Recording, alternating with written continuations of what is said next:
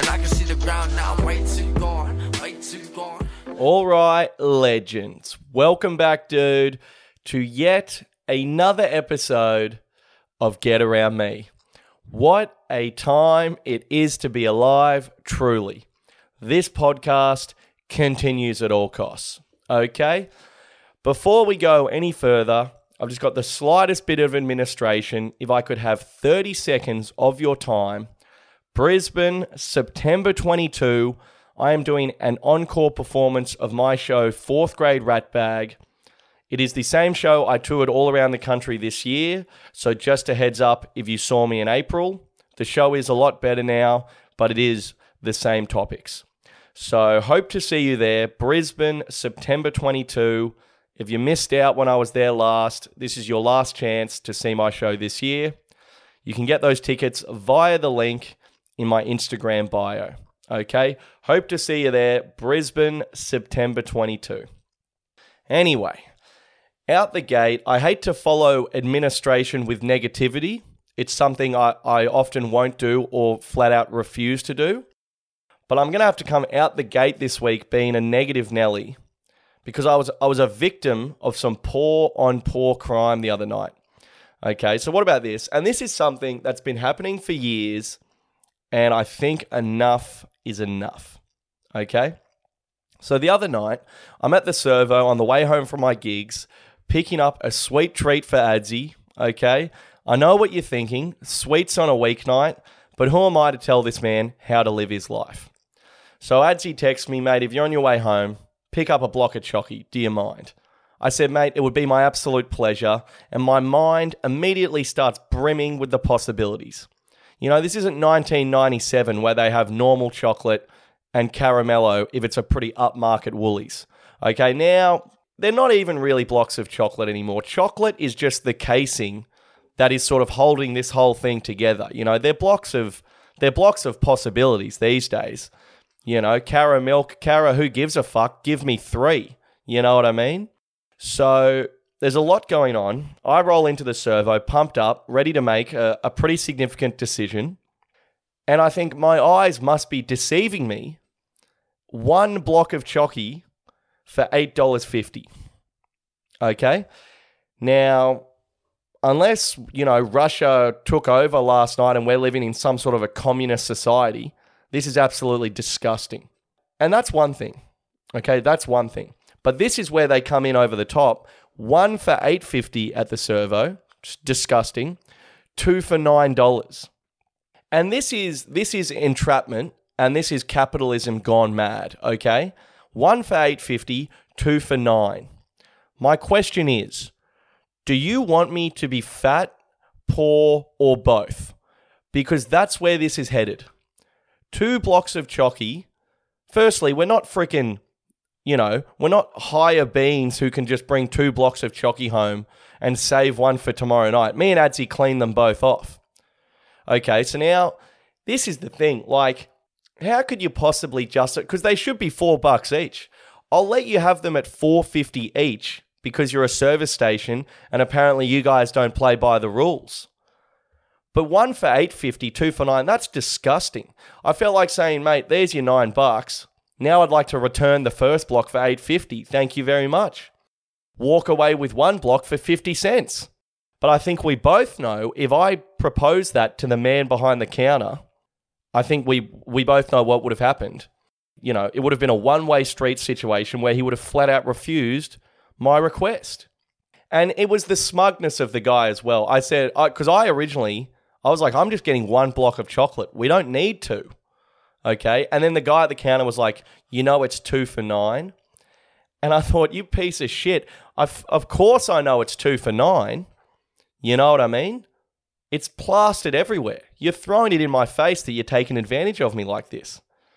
And I think these chocolate deals at servos have just got completely out of control. Completely out of control. What if I'm a single father and I can only afford the 1 block? You know? What if I got a diabetic child and no money? And now I've come home with 2 blocks of caramel. You know? My kid's dead. I'm broke. I can't pay for the funeral. You know what I mean? It's just out of hand. If petrol is going to continue to go up in price, the price of the food in the servo should go down. And I don't think that's too out of the box to request. You know, next time you're handing over $85 for half a tank, pick yourself up a 60-cent sausage roll, fucking treat yourself, mate. You know? If Russia invaded Ukraine and all of a sudden the prices of servo meat pies went through the roof, watch Albo launch the ships immediately, okay? Watch those nuclear subs take off from the docks in Adelaide as quick as they can. Blokes would be volunteering, you know? There'd be no need for conscription. Lads would be like, there's no way my son is going to grow up in a world paying $12 for a sausage roll, okay? Honey, I'll be home in 3 weeks. I'll sort this out myself. You know, so I think service stations are out of control. I don't know who told servos that they're like fucking airports all of a sudden. You know, I'm sorry, I'm here to pick up some petrol and maybe a reasonably priced sandwich if it's not too much to ask. Okay? I'm sorry, can I fucking fly to Bali from this BP service station? Because unless I can, you have no business charging people this much money for confectionery, you pieces of shit. So that's what I think about that, dude, you know? This podcast is so fucking dumb. I love it. All right, so that's that. How much did that take up? Too long. But I'm not going to waste any more time complaining about the prices of caramel chocolate, because we all know if you go to Woolies, they're pretty reasonable and they'll often have deals on. Okay, unfortunately, there wasn't a Woolies on my way home. It's like 10 o'clock. The Woolies would probably be closed. You know, there's a lot of context in this situation. I had to get petrol as well, so it's kind of a two birds situation. But I don't want to bore you with the minute details, okay? So anyway, moving on from that, I'd like to crack back into some yarns from my trip to America, okay? This week, I will be talking about our time in Nashville and Memphis. And then next week, I'll be talking about my time in New Orleans. And then after that, Texas. And then after that, we will go back to our regular programming, which is hearing about me striking out at various Sydney pubs on the weekend. Okay? So here we go. Now, Nashville was a significant moment on the trip because we flew to LA. We flew from LA to Nashville, red eye. Nashville is where we picked up our rental car. That's where this air trip transformed into a road trip, okay? We no longer needed planes. We were tarmac men, as it were. Now, let me tell you guys, if you haven't driven on the other side of the road in America, it is not chill, okay? At the start, it's pretty scary and pretty stressful. But after, you know, you drive for an hour or two, you sort of get the hang of things. Americans drive like psychos. That's a separate issue, okay? Fair play to Macca. I'll give this guy a rap. He put his hand up to drive first. He'd driven in America previously. I honestly was pretty scared. Even though I knew I was going to do it, I was freaking out. So fair play to Macca. On the way to the motel, Macca, he was going quite well. We were all switched on, coaching him. You know, we would say, if you're turning right, tight right, you know. If you're going left, loopy left. You got to go around the outside.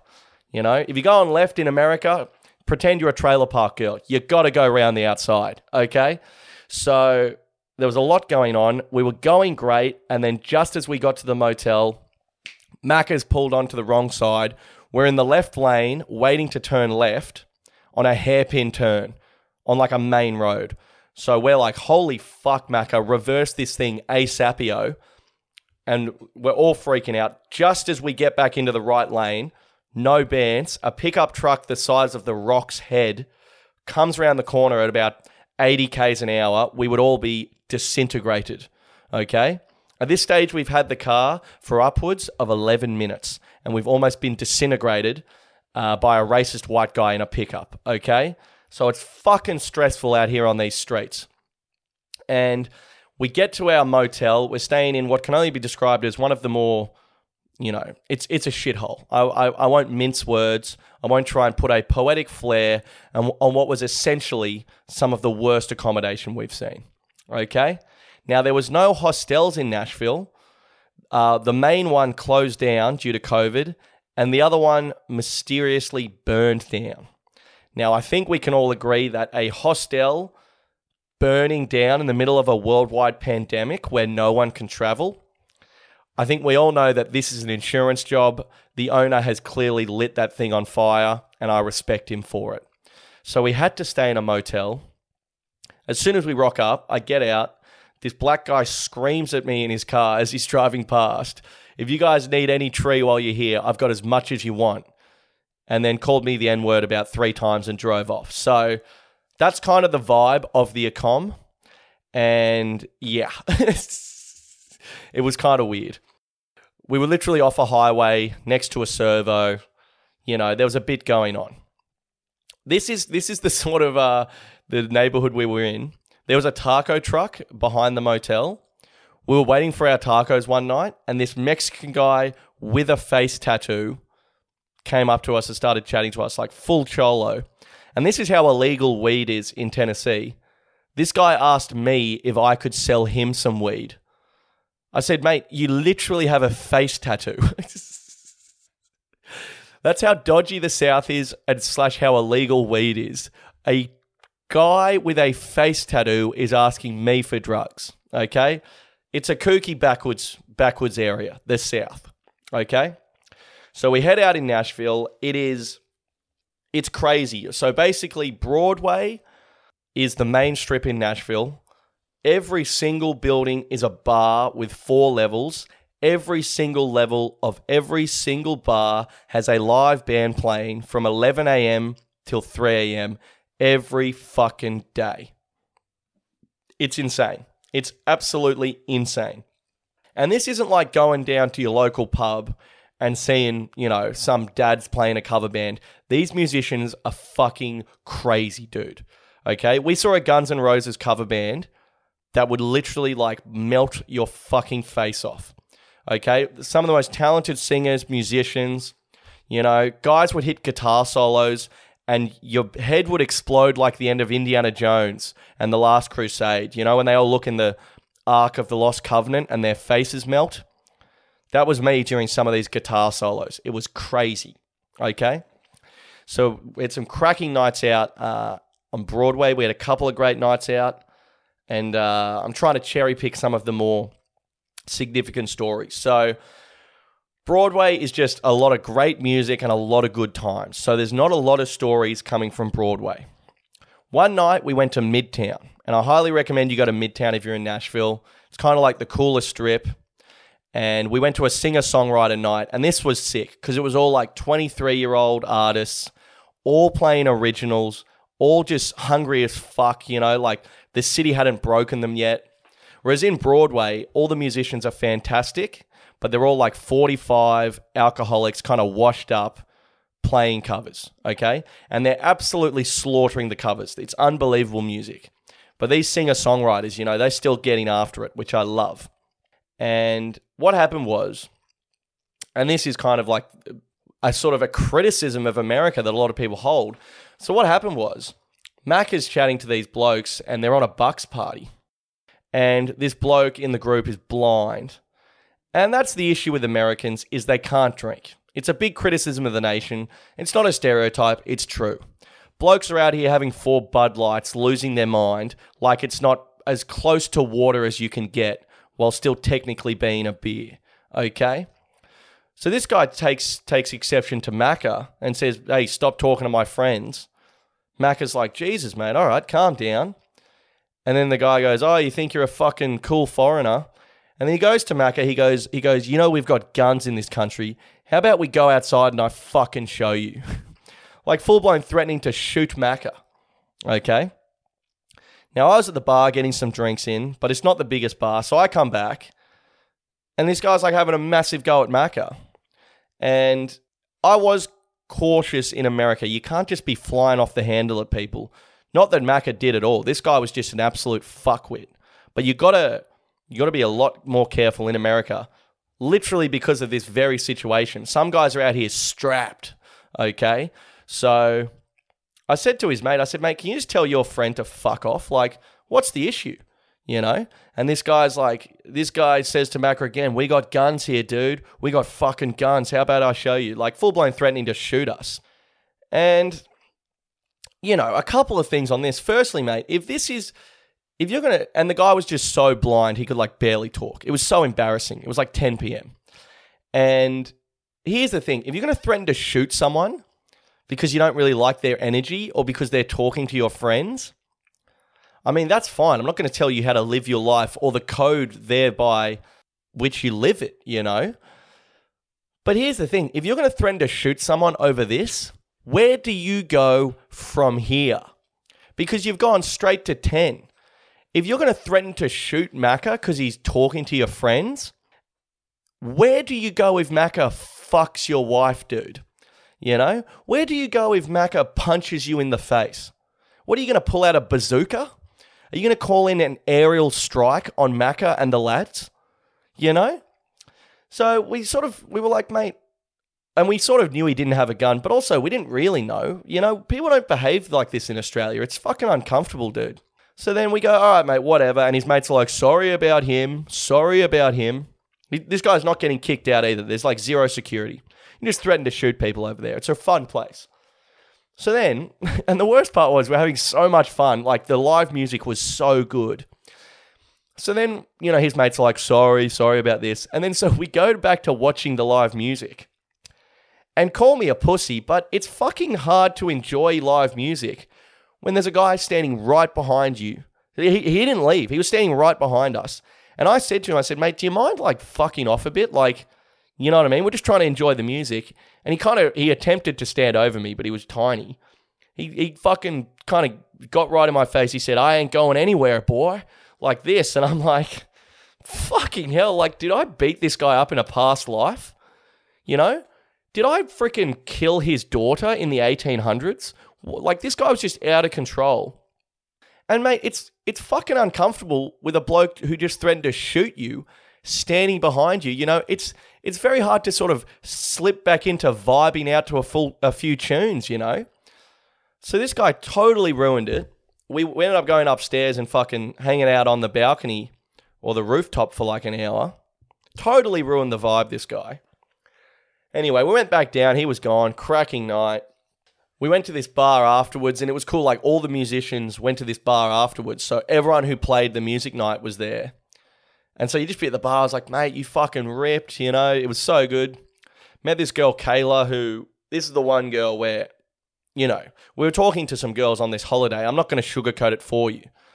But this was the one girl where I was like, fucking hell, I've got a huge crush on this chick. Like, holy shit, dude.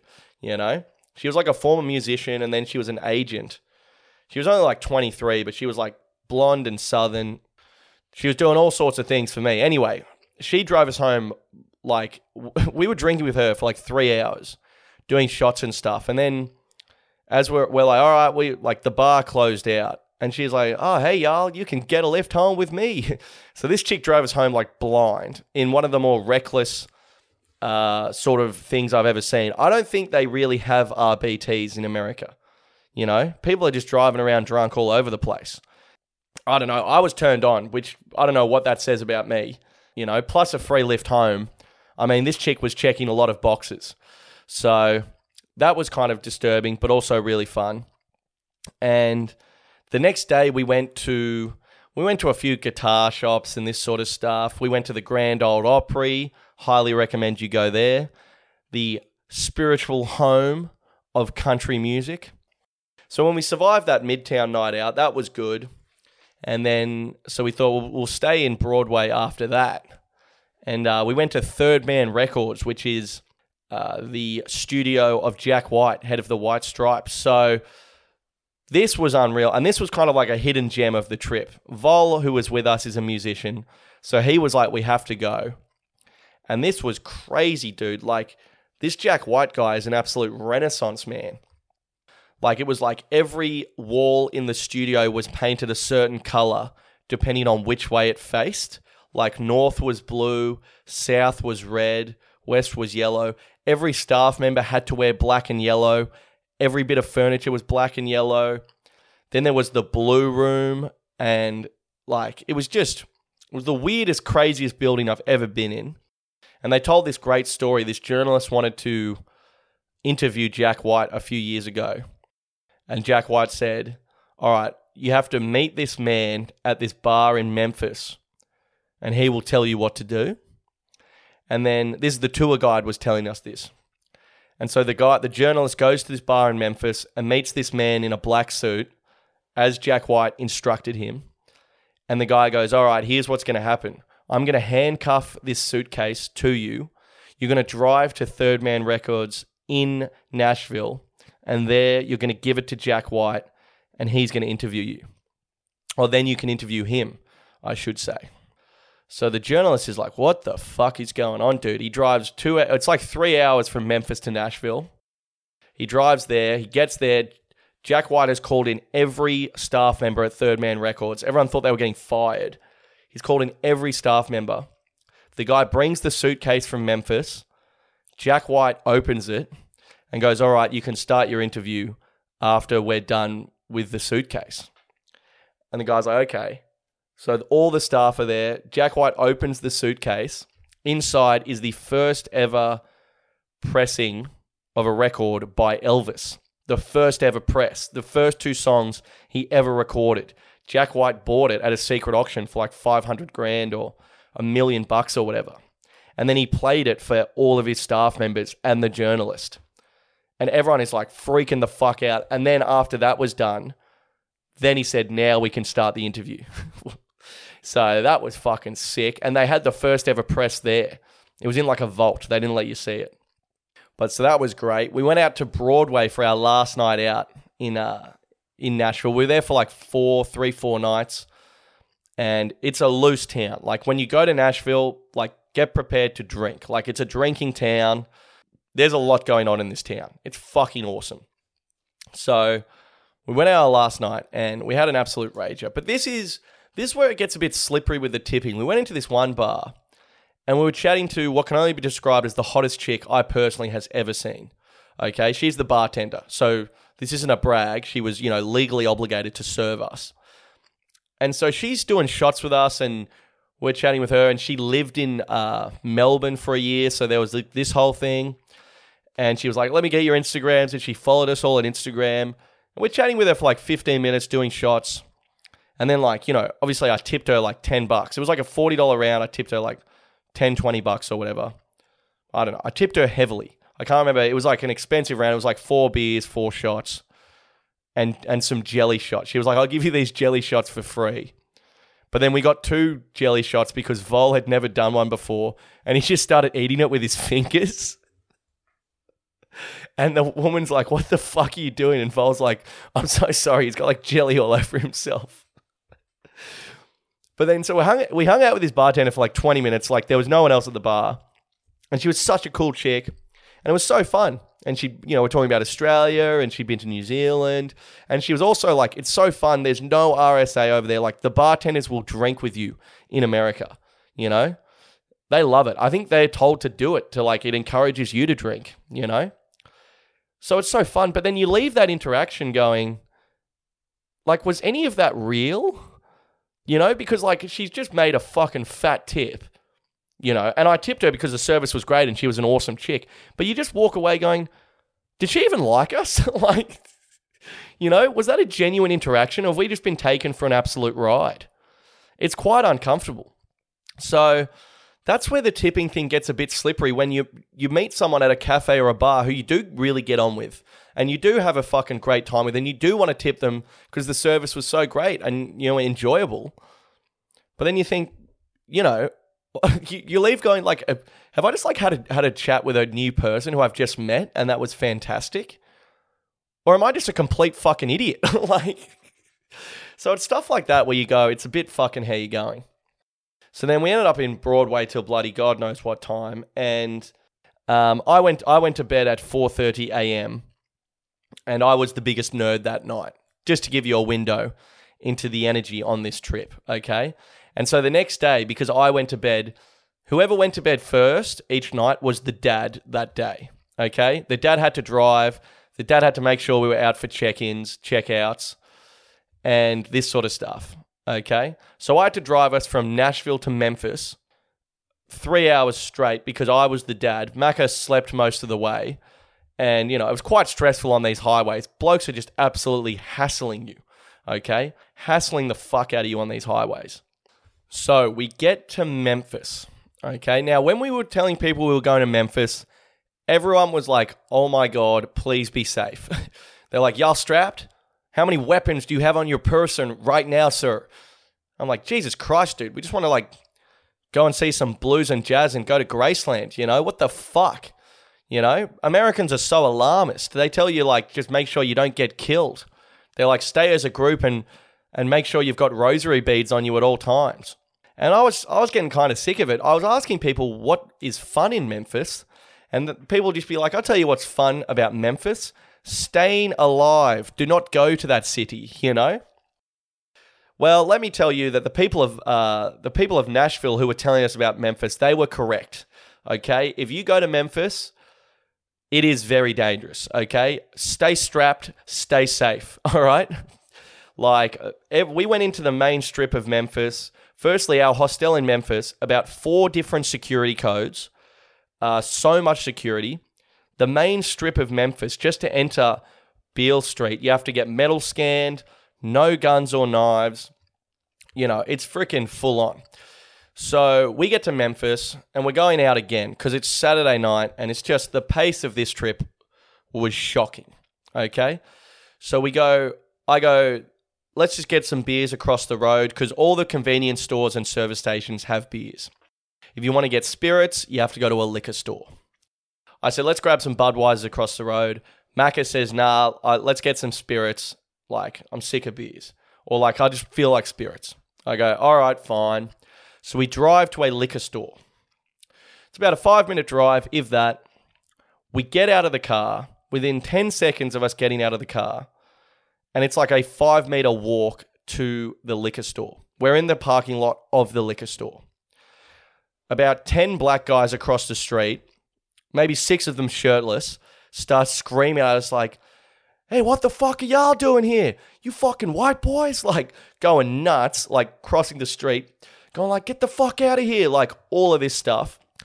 And we're first instinct, I was like, oh, just don't say anything to them. Because, when you're traveling, sometimes people hassle you and stuff, and you just got to sort of, just hold the steez a bit and just keep your head down, Not the first time I've been hassled overseas.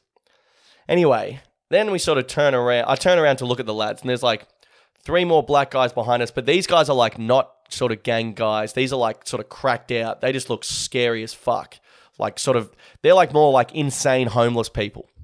And they're not threatening us at all. They're just sort of being crazy in their own little way. But it's kind of scary. So then we walk another couple of meters. These black guys they're fucking gaining pace. It's like a big road.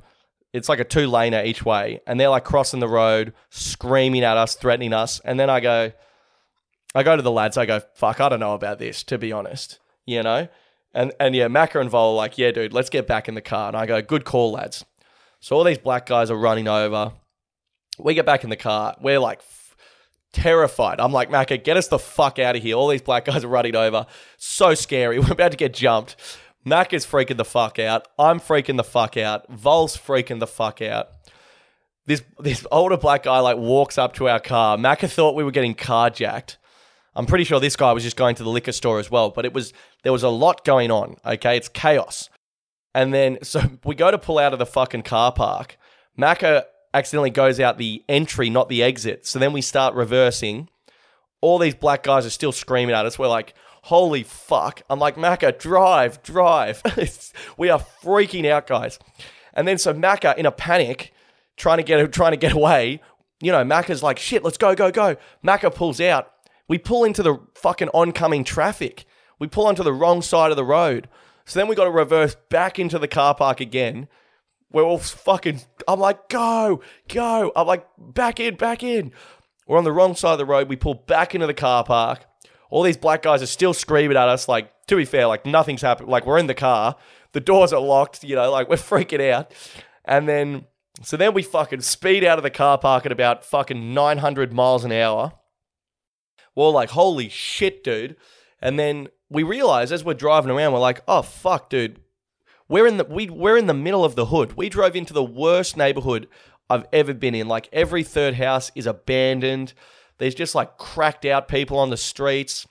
Like, there's just shit everywhere. Like, there's just piles of rubbish, burnt out cars. Like, we're like, holy fuck, dude. Like, we just drove into the worst. We didn't even think. Like, I almost think us almost getting jumped was pretty much our fault.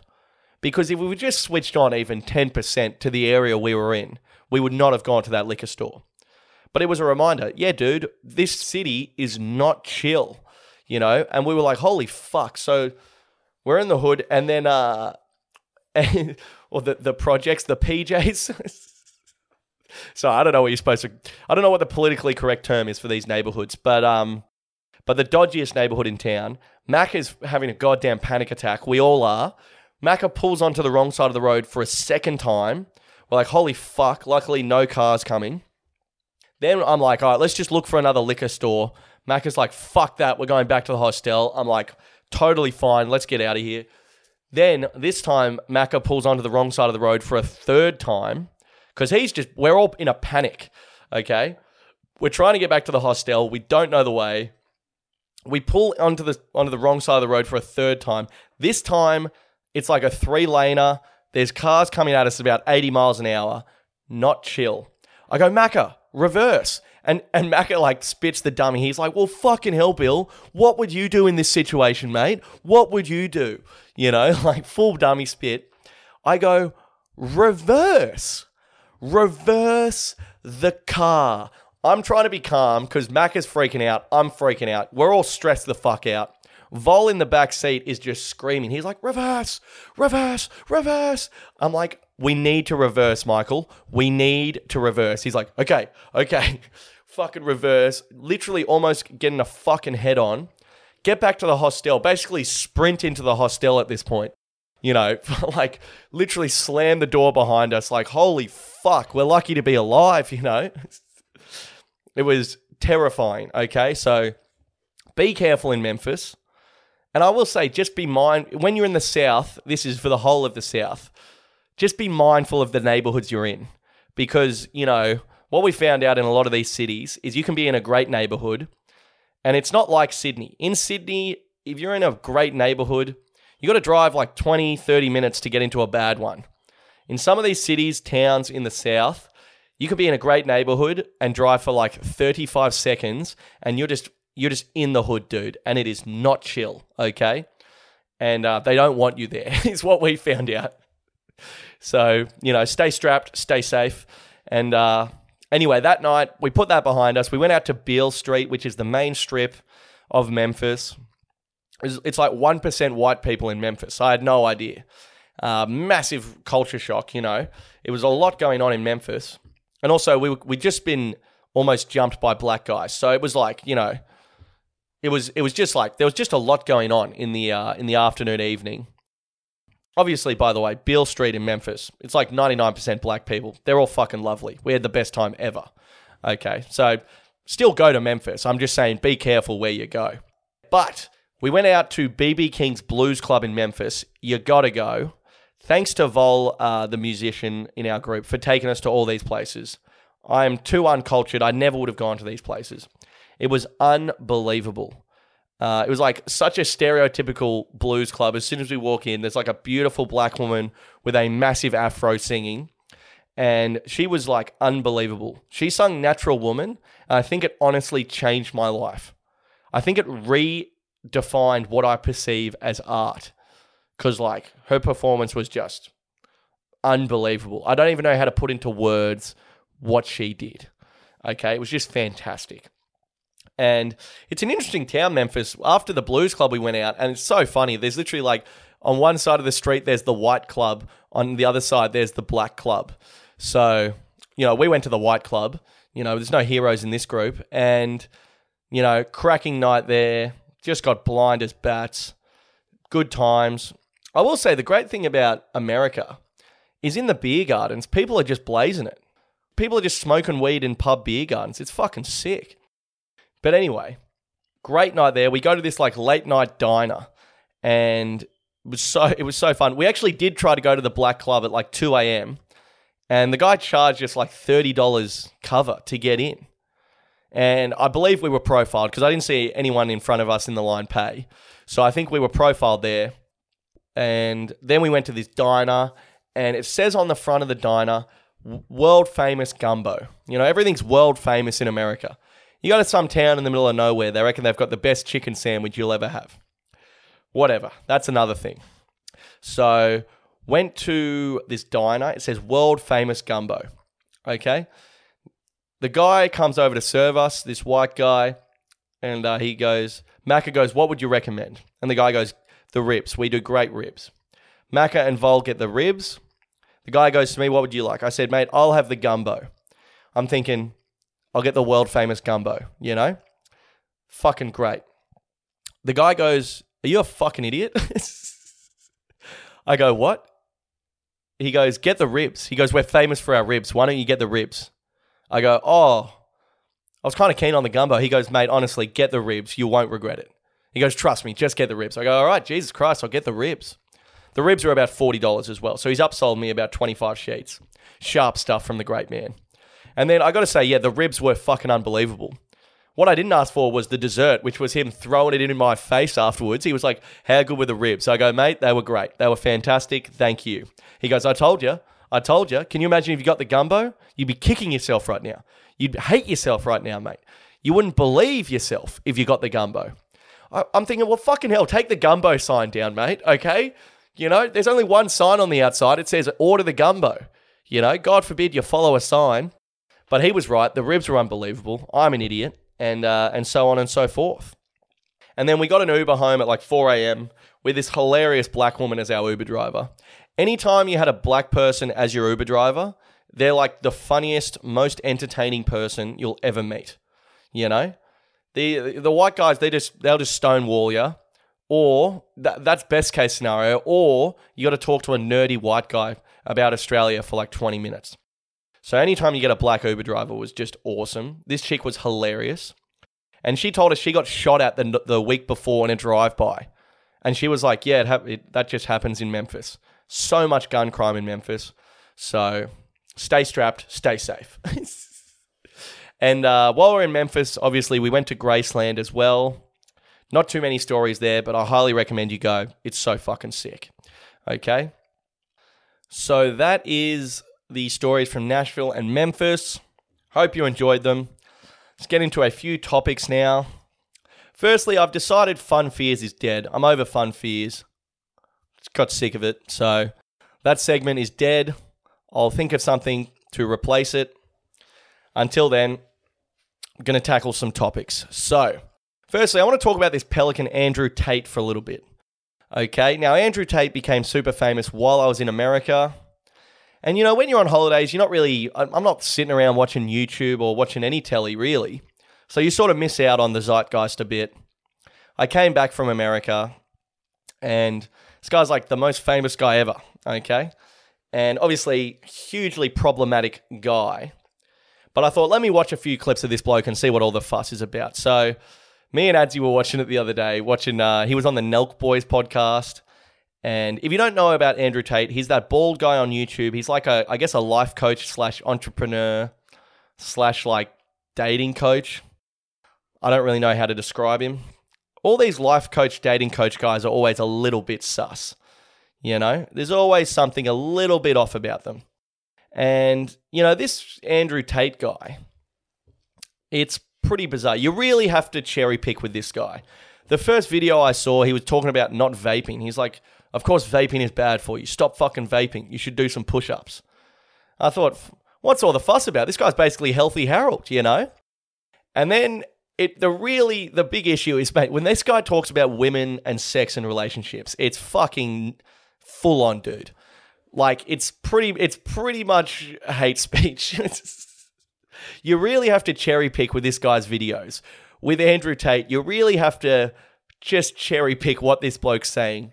He'll be like, you got to go to the gym even when you don't feel like it. You're like, all right. He's like, believe in yourself. You can have anything you want in this world. You're like, okay. He's like, women are our property. You're like, whoa, okay. We're going to have to let that one go, Andrew. Jesus. Mate, stick to the motivational stuff. What the fuck are you talking about, brother? And it's kind of bizarre. If you take out the women and stuff, he's almost, he's an interesting guy. He's clearly got shitloads of charisma.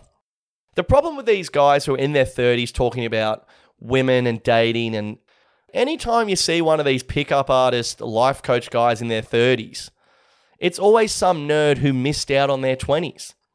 And that's the issue. Like Andrew Tate is like, yeah, I sleep with women casually. At night, I go to clubs, I drink, I talk to girls. Yeah, I'm so cool. It's like, yeah, dude, why are you doing that stuff at 35? What the fuck do you think the rest of us have been doing with our 20s? You're not reinventing the wheel here. Like, why are you clubbing at 35? You're wearing glasses inside. It's because they're transitions, mate. They're fucking reading glasses, brother. Check out the font on Andrew Tate's phone. I guarantee it's fucking enormous, brother. It's always these guys who missed out on their 20s. And it's like, you get the allure of this guy. He's saying stuff you shouldn't say. He's saying, he said on one thing, he said women should bear some responsibility for if they are raped. And it's like, mate, you just can't say that. And that's why he's so popular. It's fucking interesting to watch people say and do stuff you shouldn't do. That's like, it's fucking exciting. People are like, I can't believe he said that. You can't say that. Of course you can't say that. But like, it's interesting with this guy, like these entrepreneurs guys, like the guy literally got done up on sex trafficking charges in Romania. And then he's going around the world saying, live like me. It's like, you're a fucking criminal, mate. Are you out of your goddamn mind? And just keep it to yourself. If you want to live like this, clubbing at 35, wearing Gucci slippers with a shaved head, live your life, but keep it to yourself. What is with these entrepreneur dating coach guys where they've always got to be like, look at me, look at me, look at me. It's like, mate, just keep it to yourself, dude. And it's also by the by, like these guys like Andrew Tate are like, you got to turn up for work every day, no matter what. It's like, yeah, dude, that's what a job is. Okay? Normal people in their 20s, normal blokes in their 20s already work every day, go out on the weekends, drink, talk to women. The problem is it's this like subclass of beta male in their 30s who never did any of this stuff and sort of get into this, And me and Adzi were watching a few clips of him and we're just laughing our head off. He said at one point, because like he's so ridiculous. He said at one point, he said, this is so fucking crazy. He said at one point, what did he say? He goes, these men who've had sex with 5 women are trying to control women who've had sex with 100 guys. He's like, dude, these whores are going crazy, running through dick like it's nobody's business. He's always talking about these hypothetical whores and these hypothetical situations. He goes, if you were in a plane crashing to Earth, would you choose a male or a female pilot? And it's like these weird hypotheticals. And it's like, I'll tell you what, mate, if we're crashing to the Earth, how did we get up there? There's already a fucking pilot in there. The current pilot, whether they be male, female, or anything in between, can remain in their post, okay? Don't fucking try and trick me with these stupid hypotheticals. There are differences between men and women. I'll go in on that. But don't use it to push this misogynistic agenda. You know what I mean? But I've seen a lot of women posting about this online and how he's pushing this misogyny and it's extremely dangerous and all of this. And I thought about that because I watched a few clips of his on YouTube and we were just laughing our head off. Well, we thought it was fucking hilarious. But I thought about that and I thought, and a lot of people are worried that this guy being so popular on TikTok is going to affect the next generation of men, 15, 16, 17, 18, and how they view women and how they treat women. And so then I thought about that for a bit and I thought, that's interesting. Because when he was saying all this shit about women on YouTube, I was just laughing my head off because I know that's not true and that's not the case and that's not how I would treat a woman. But I'm also 27. So I thought, if I was 16, would I be laughing at this guy or would I be listening to him? And I think that's where it gets a bit slippery with this guy. And, you know, I'm not holding Andrew Tate accountable because it's not Andrew Tate's job to raise every young man around the world. It's the parents' job. And I believe that when it comes to sportsmen as well. But the guy's an absolute, you know, he's a misogynistic psychopath, most likely a rapist. And I don't know how seriously we need to take him, because I don't think he can get any more shocking than this. Unless he just starts saying the N-word regularly out loud on YouTube. I don't understand how he could be more provocative regarding sex and women and this sort of stuff. So I think this Andrew Tate guy is probably a flash in a pan, and a pretty entertaining one at that, as long as you don't take him seriously. So I would hope that the 16-year-olds of the world are not taking him seriously. Hopefully they've been to Healthy Harold enough times to know that, you know, women aren't property. But at the same time, maybe it's something we need to think about. I'm not sure. Luckily, I think this time next year, Andrew Tate will be irrelevant. I don't think he'll even make the end of the year, because I don't really see how he can... The guy's like a one-trick pony, you know? Women are property, women are this, women are that. It's like he can't really be any more derogatory towards women. So unless he starts sort of, you know, teeing off on Asians, I don't really see where this thing's going. But yeah, it's interesting to think about. I can't tell if the guy's just an absolute joke or like a real problem. Let's be honest, he's probably both. So that's what I think on that absolute fuckwit. Okay, up next, I want to talk briefly about something I saw. The world's hottest grandma on Instagram. She's 51 years old. Now, if you're wondering what she looks like, I'll paint you a word picture. Basically, she is blonde with enormous fake tits. Okay? I think someone needs to teach her family about contraception, because there appears to be an issue generationally that everyone's getting knocked up at 18 in her family. Okay? I think she's got world's hottest grandma on a technicality. And, you know, I think to qualify to be the world's hottest grandma, you should have to be at least 60. You know, I would argue this is not the world's hottest grandma. She is, in fact, a run-of-the-mill MILF. Okay? Now, why am I talking about the world's hottest grandma? I'll tell you why. Because she came out yesterday and said that she, before Warnie died, before Shane Warne, the GOAT, died, tragically, she was actually seeing him. Okay? You know, I don't want to use language this robust on the pod, but she was seeing him sexually. Okay? So, now this is something, firstly, what a treat from beyond the grave to hear that, you know, that add her to the list of yet another sort that the great man has knocked over. Okay? For me, hearing about Warnie knocking over the world's hottest grandma after he died, that's like when they released that Juice WRLD album after he died, you know? You just think, fuck me. This guy continues to deliver even from beyond the grave. Love it. Okay? And really, we should have seen this coming, because I went on her Instagram. You know, I had a bit of a sort of a sticky beak at the world's hottest grandma. Her name's Gina Stewart, I believe. And she put up a post on when he died saying that they were close friends. Okay? Now, I don't want to speak ill of this woman, but when you look at her, I think it's very hard to believe that Shane Warne would ever have a woman that looks like her as a platonic friend in his life. Okay? Without being sort of too aggressive about the whole situation, this woman looks more like a porn star than most porn stars. Okay? So, in hindsight, it was obvious, I should say, that Warnie was boot scooting this woman. But I thought, and she said, fair play to her, she said she never spoke about it because Warnie at the time wanted their relationship to be private. Okay? I think that's Warnie's way of saying, hey, listen, you're not my real girlfriend. We're just doing a bit of boot scooting. Love your work, babe, but we don't need to go telling the whole world. And that's fair enough, you know? So what I'm thinking, though, is I think other women, famous women, you know, should come out. If you were boot scooting Warnie in the 90s, you know, or the 2000s, what other celebrities do we not know about that Shane was involved with, you know? How many celebrities did he knock over the years where at the time, you know, we're not going to go public with this for X, Y, and Z. But now that he's passed on and there's no, you know, personal implications, I wonder what other celebrities Warnie was associated with in his time on this planet, you know? I bet there's a few Hollywood stars in the mix. There's definitely a few Fox Sports news anchors in the mix. You know, a couple of those gals from the mid-2000s, I'd like to see them put their hand up. You know, there's definitely some reality stars, you know, a couple of bachelorettes, this sort of stuff. And to that, I say, girls, put a hand up, you know. It's all guilt-free now, you know, it's all good. But if you want to just tip your hat and say, I was lucky enough to be with the great man, he was a sensational lover and a fantastic person, you know, we'd love to just update the list. That's all I'm saying. Something to think about, you know.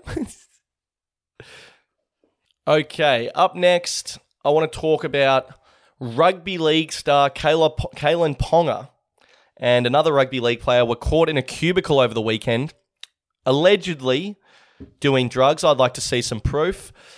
But now they've been drug tested, right? And sort of an issue, all right?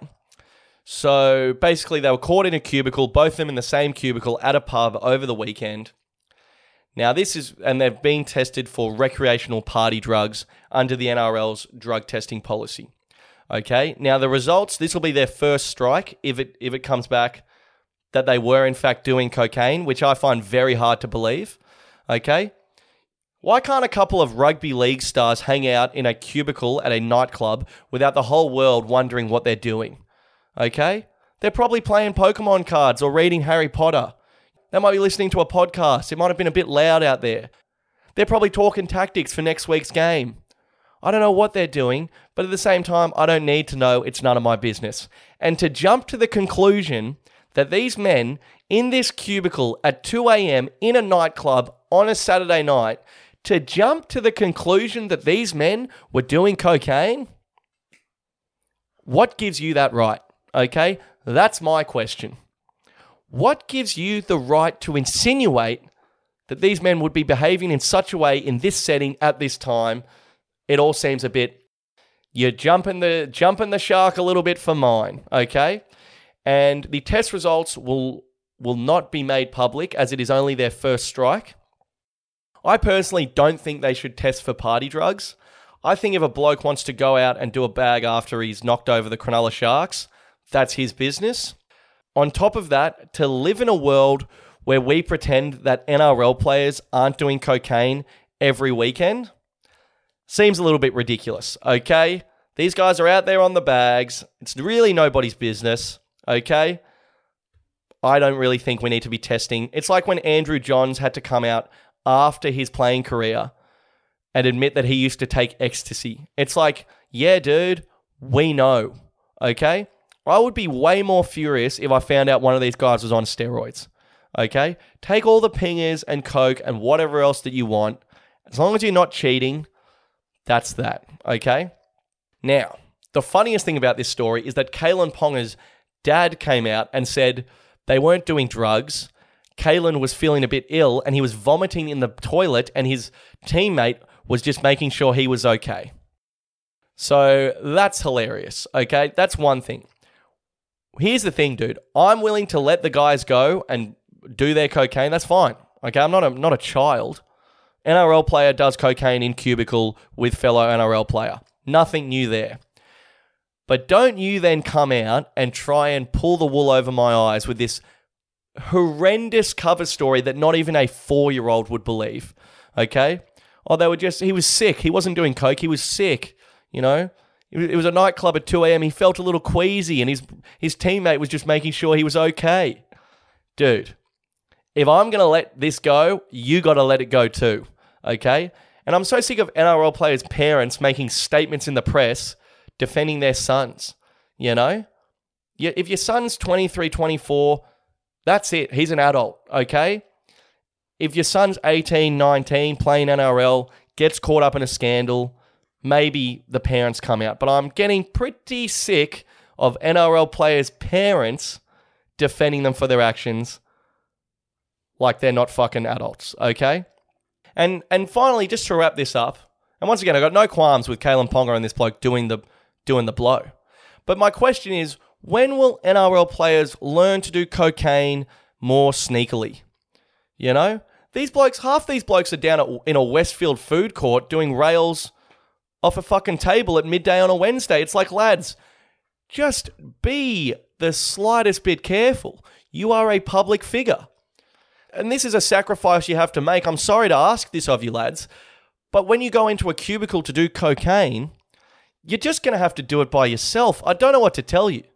That is the price you pay for being a rich and famous sports superstar. You have to do cocaine by yourself. I know. What a world to live in. But we can't keep piling up, half the back line for the Queensland Maroons in the same cubicle. It's getting out of hand, okay? Stop dropping cocaine on the floor in the middle of a huge beer garden. Stop freaking doing cocaine in front of people. Stop doing it with all your friends in front of people. Just do the cocaine more sneakily, in a sneakier fashion, as it were. Please. Finally, I'd just like to briefly talk about the Manly Sea Eagles players. I missed the whole thing where the players didn't play due to the rainbow stripes on the jersey because they don't believe in homosexuality as a lifestyle or whatever they said because they're Christian. That's fine. I'm willing to go in, much like the cover story of Kalen Ponga just feeling a little queasy in that nightclub bathroom. I'm willing to go in on the fact that these Manly Sea Eagles, Islander men who I see out in Manly every weekend, getting blind, whatever. I'm willing to go in on this facade that these are good Christian boys and that their religion, to which they are so devout, does not allow them to wear the rainbow stripes in support of homosexuality. I'll go in on that. But then this past weekend, those same players were throwing up gang signs after they scored tries to support their mate who stabbed he stabbed a youth leader at a church gathering. Okay? This is where it just gets a little bit how you're going, because it's like, okay, you're a real devout Christian, but you're supporting stabbing this innocent Christian man. I think it was at a baptism. Double check that, but I believe it was at a baptism, or at the very least, it was at a church gathering. Okay? And they're all, supporting their boy, which I understand. And to be fair, this player who stabbed this guy, he's probably a big Christian as well, He probably just read the Old Testament and stopped there, so fair play to him. But I just think with this religious stuff, if we're going to go in on you hating the gays because of your religion, that's fine. But we can't go in on you supporting stabbing this bloke as well. Do others unto what you would do to your fucking neighbor or whatever it is. You can't cherry pick your faith when it suits you. You can't take one round off for religious reasons and then play the next round throwing up gang signs supporting stabbings. Pick one or the other, If you support the stabbing, you got to wear the rainbow stripes, okay? But if you don't want to wear the rainbow stripes, you can't support the stabbing, okay? Let's just have some consistency. Most people, now I hope this isn't too out of the box. I don't want to come across as some sort of a, renegade fanatic here, an extremist, if you will. Most people don't support stabbings, and they also don't support homophobia. If you want to go in on supporting homophobia and stabbings, that's your right, okay? That's your right, but it's got to be one or the other, okay? Most people, like I said, it's not the biggest issue. It wouldn't change the course of their week. Hey, Bill, are you in favor of stabbings and homophobia? I'm not. That's fine. These guys love those things, which is fine, Chalk it up to their religion and them being, some of the nicest altar boys this side of the bridge, but we just have to pick one or the other, lads. We can't be flip-flopping around town like this, okay? And I'll just finish off ever so quickly. The project for this week, where we highlight Australian talent killing it here and overseas. I missed last week, but this week we have actor Ryan Kaur on the project. Now, Ryan is starring in the new House of Dragons Game of Thrones spin-off. There is nothing known about his character yet. It hasn't appeared in any of the previews, which is good for me because I don't know anything about Game of Thrones, and I would have really struggled to talk about it anyway. But this is another example of an Australian actor. Now, you're probably thinking, do I know Ryan Kaur? And I'm about to make you feel foolish for asking that hypothetical question. Ryan Corr played the blonde guy with the frosted tips in Silver Sun on ABC. Silver Sun, you know. Silver Sun. You know, when they're going through space. That was sick. He also played, I don't know, how does this fucking fit on your pipe? He also played Eric in season 2 of Blue Water High. My favorite Blue Water High character of all time. Won the Solar Blue Surf Off that year. Is this ringing any bells? Iconic characters. Then to top it all off, he starred in Underbelly, A Golden Mile on Channel 9. What a trilogy. What a resume this man has. Most people would finish that trilogy off and go tools down. I'm retiring. I've reached the peak of my acting field. You know? I'm surprised he even did Underbelly. If I got to play Eric in Blue Water High and I win the Solar Blue Surf Off and Simo tells me I'm the wild card on the fucking WSL next year in this fictional show, I don't ever act again. I think I've peaked. You know? Then he goes on to do Underbelly. Then he goes on to star in House of Dragon.